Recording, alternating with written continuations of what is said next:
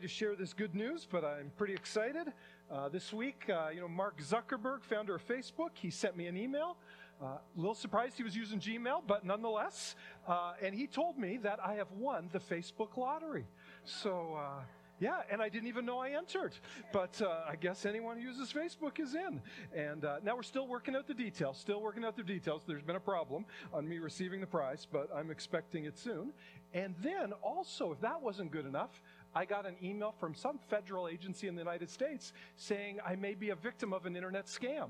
And but they caught it early. So I have nothing to worry about.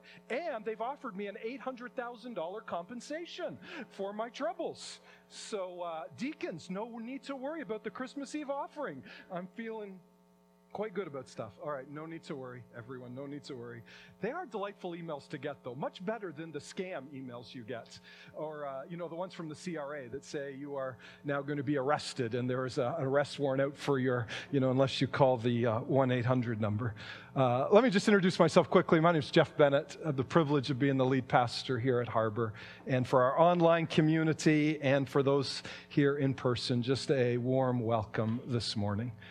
We have a phrase in the English language that helps us process those kind of emails and other things that may come our way. The way we say it in English is, if it's too good to be true, it probably is.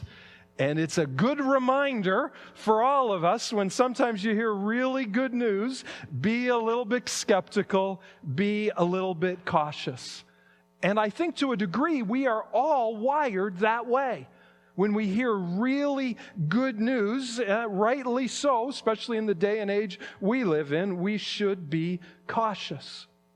But if you wanted a summary of the Christmas story, and what we'll see today and when we open up the Bible, is that it is good news. It is great news. It is unbelievable news, almost news that seems too good to be true. And so most times, if it sounds too good to be true, it usually is good advice. But this morning, we come to some significant news, and Luke, who is writing this in his Gospel of Luke, 24 chapters, he's starting in chapter 1, before he's going to get to the birth of Jesus that Russ read earlier for us today. He's going to now begin to set the stage for us for the birth of Jesus. And you remember, Luke is writing this 24 chapters to a man named Theophilus.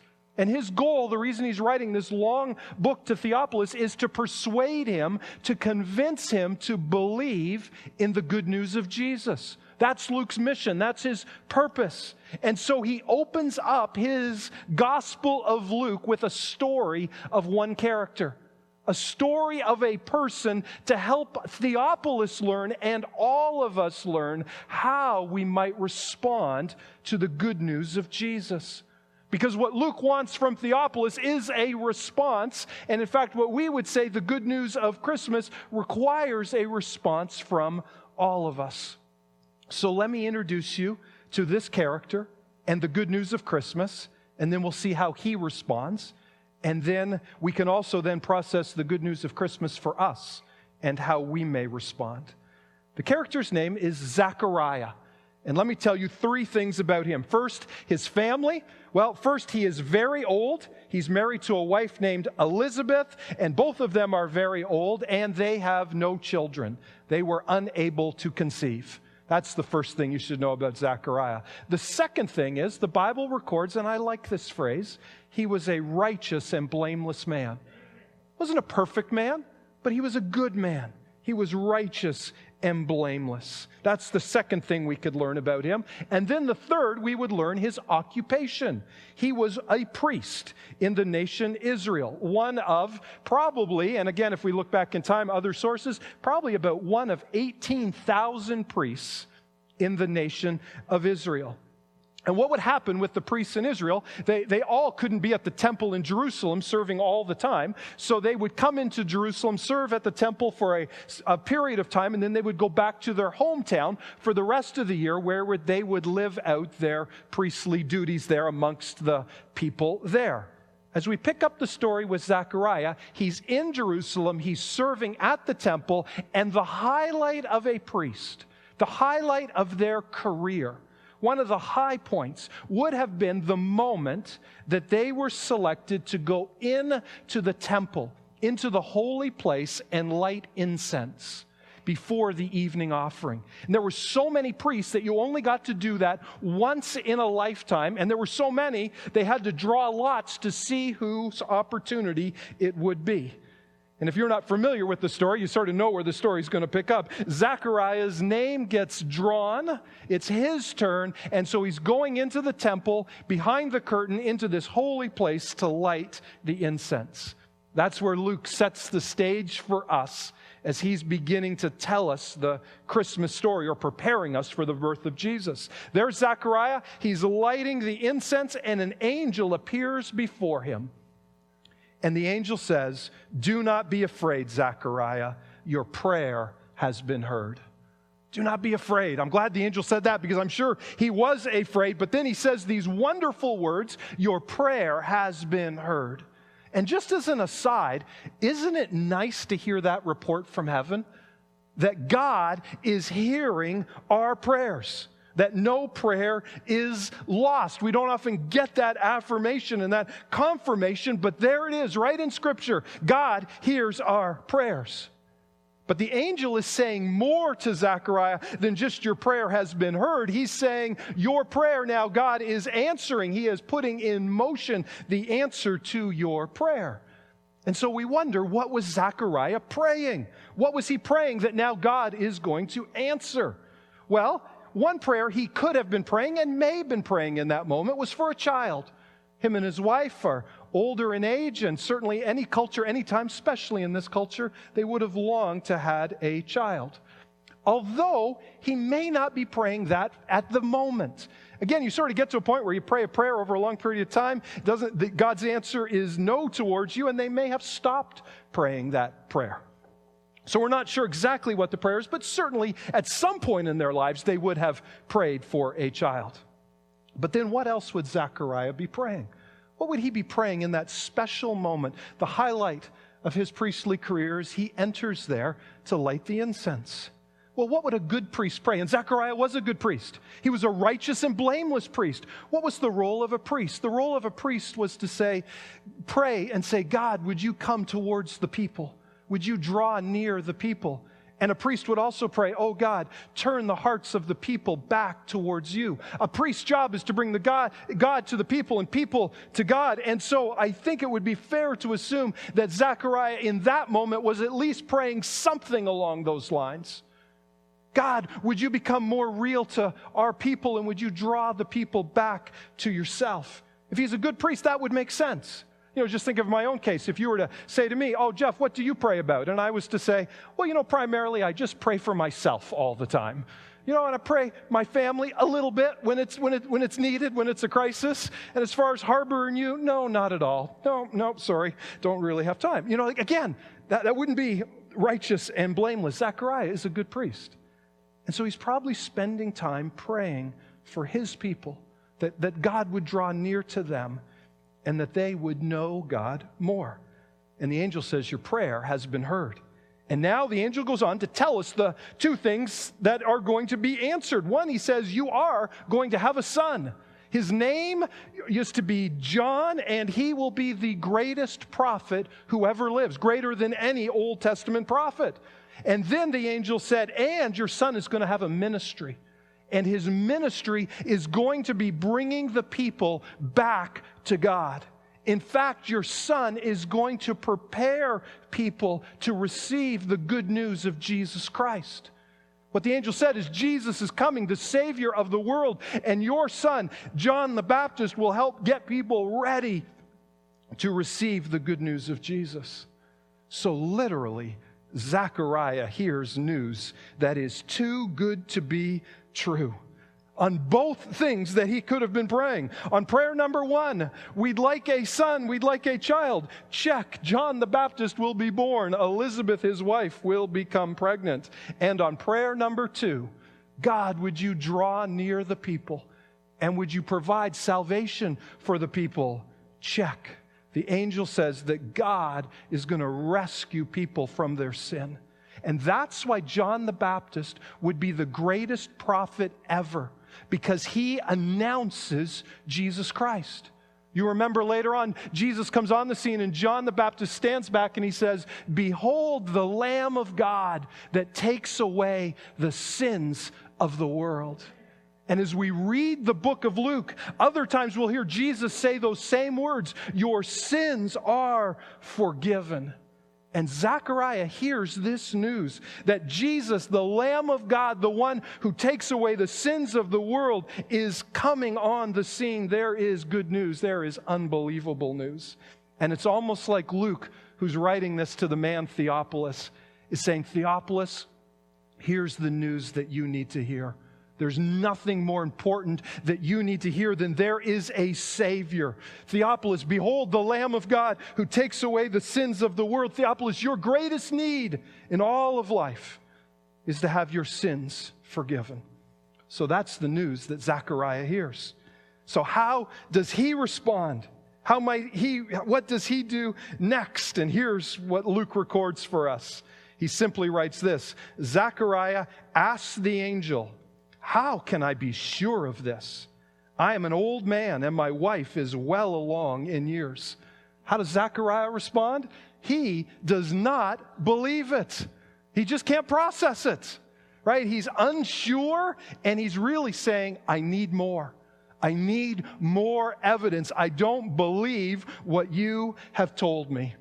Now, just as a little bit of an aside here, it's interesting, Zechariah hears this whole global plan of God. "I'm sending my son, Jesus Christ, to the earth to save people from their sins and restore all of humanity to right relationship with me." And Zechariah responds like you and I would. "What, we're having a baby? What, she's pregnant?"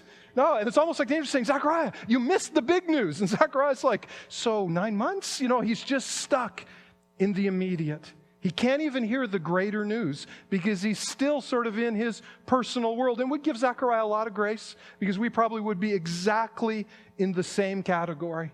He just doesn't see the big picture. He doesn't see the ultimate solution that God is offering to our sin problem. So then Gabriel responds. I so love what Gabriel says in this moment. He says this: "I am Gabriel. I stand in the presence of God. And I have been sent to speak to you and tell you this good news. And now you will be silent and not be able to speak until the day this happens, because you did not believe my words, which will come true at their appointed time." I love how Gabriel just gives his resume. I'm Gabriel. I stand in the presence of God, and he sent me here to tell you this. All right? If you don't believe me, I got nothing else. Right? This is true. This is the reality. And in some ways, here's what Zechariah is saying. I'd like more evidence. I'd like some more evidence. And in some ways, Gabriel does give him more evidence, right? What we read in the text is probably the best we understand it is Zechariah became silent. He lost his hearing, couldn't hear, and couldn't speak for 9 months. And so Zechariah, you want a reminder. You want to know this is true. You're not going to be able to hear or speak for 9 months. But just for a moment, just think of the gift of this that God gives Zechariah. Certainly we all would have wanted Zechariah to say, I believe what you've said, and I put my trust in him. But he doesn't. But God gives him this wonderful gift. Here's the gift. The gift is silence for 9 months, to ponder, to think about the news he has just heard. And as you keep reading through in Luke, when he eventually gets his hearing back and his voice back, he's clear on what God is up to. He proclaims it. He has 9 months to ponder and think about the depth of this good news. But here's the other thing Gabriel says. He not only says, I'll give you evidence, I'll give you a sign, you can be silent.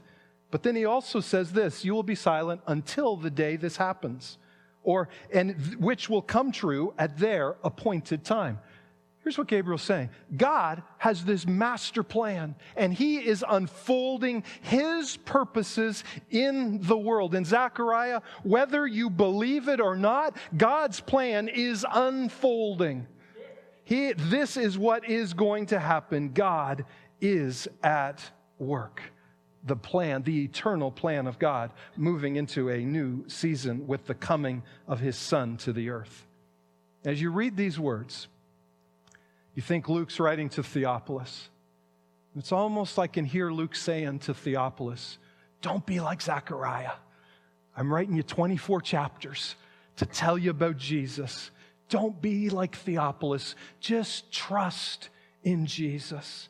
Just believe, Theophilus, in what you are hearing. If I could summarize it in one phrase, it would simply be this: just take God at His word. Theophilus, just take God at His word.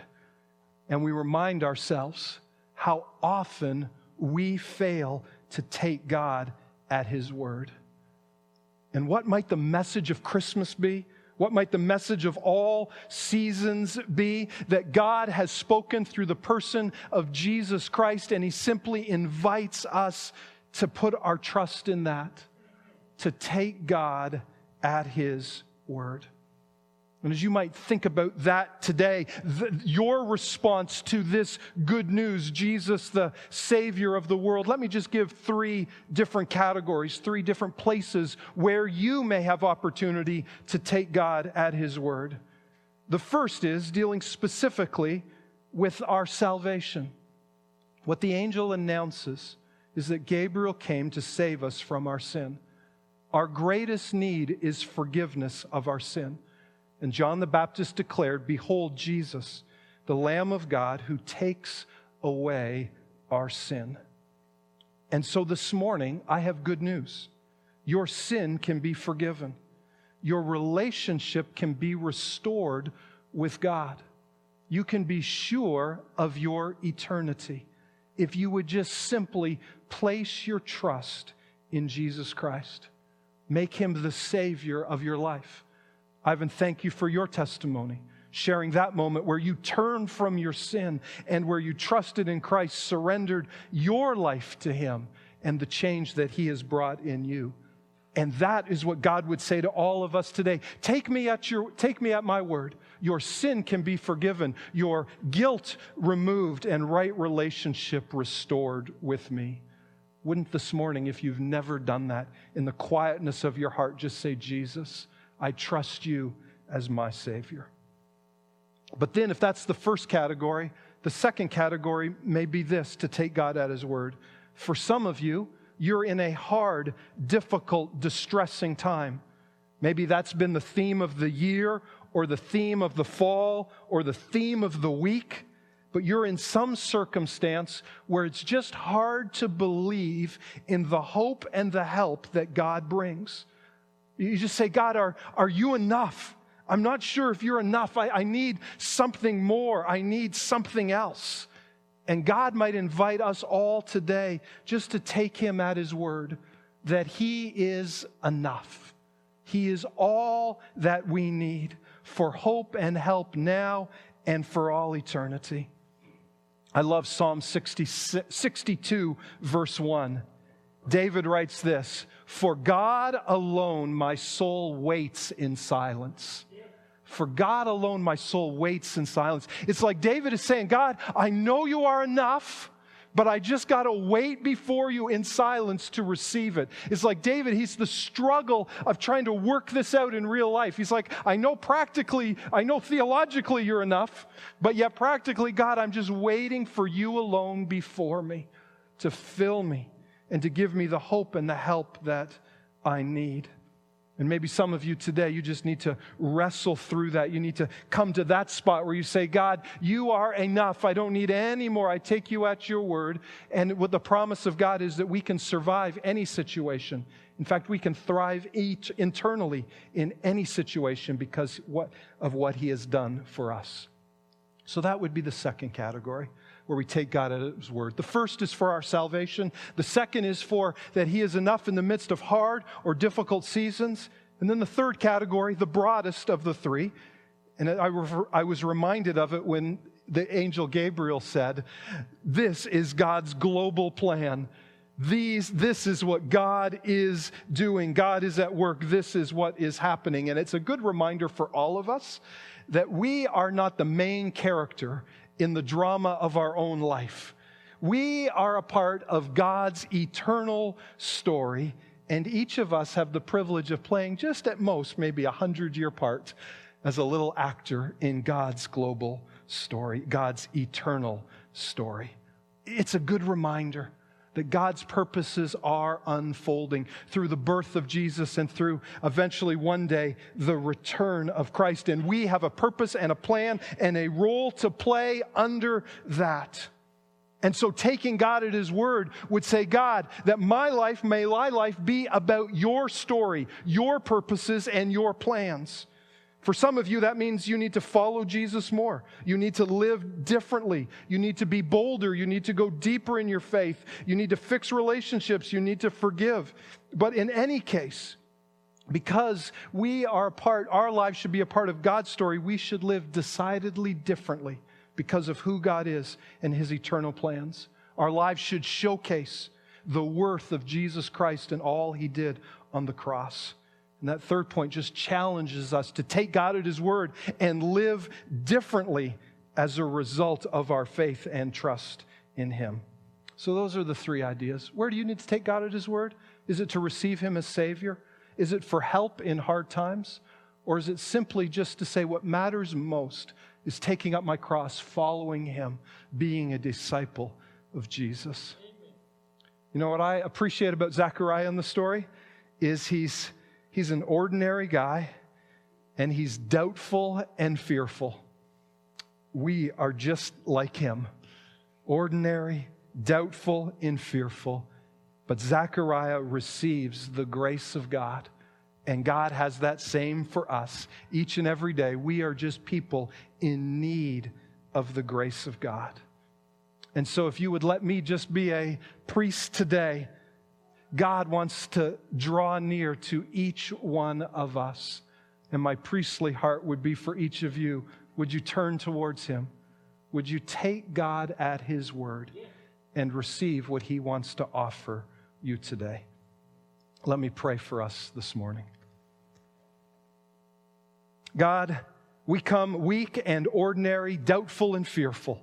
God, in the midst of all the situations.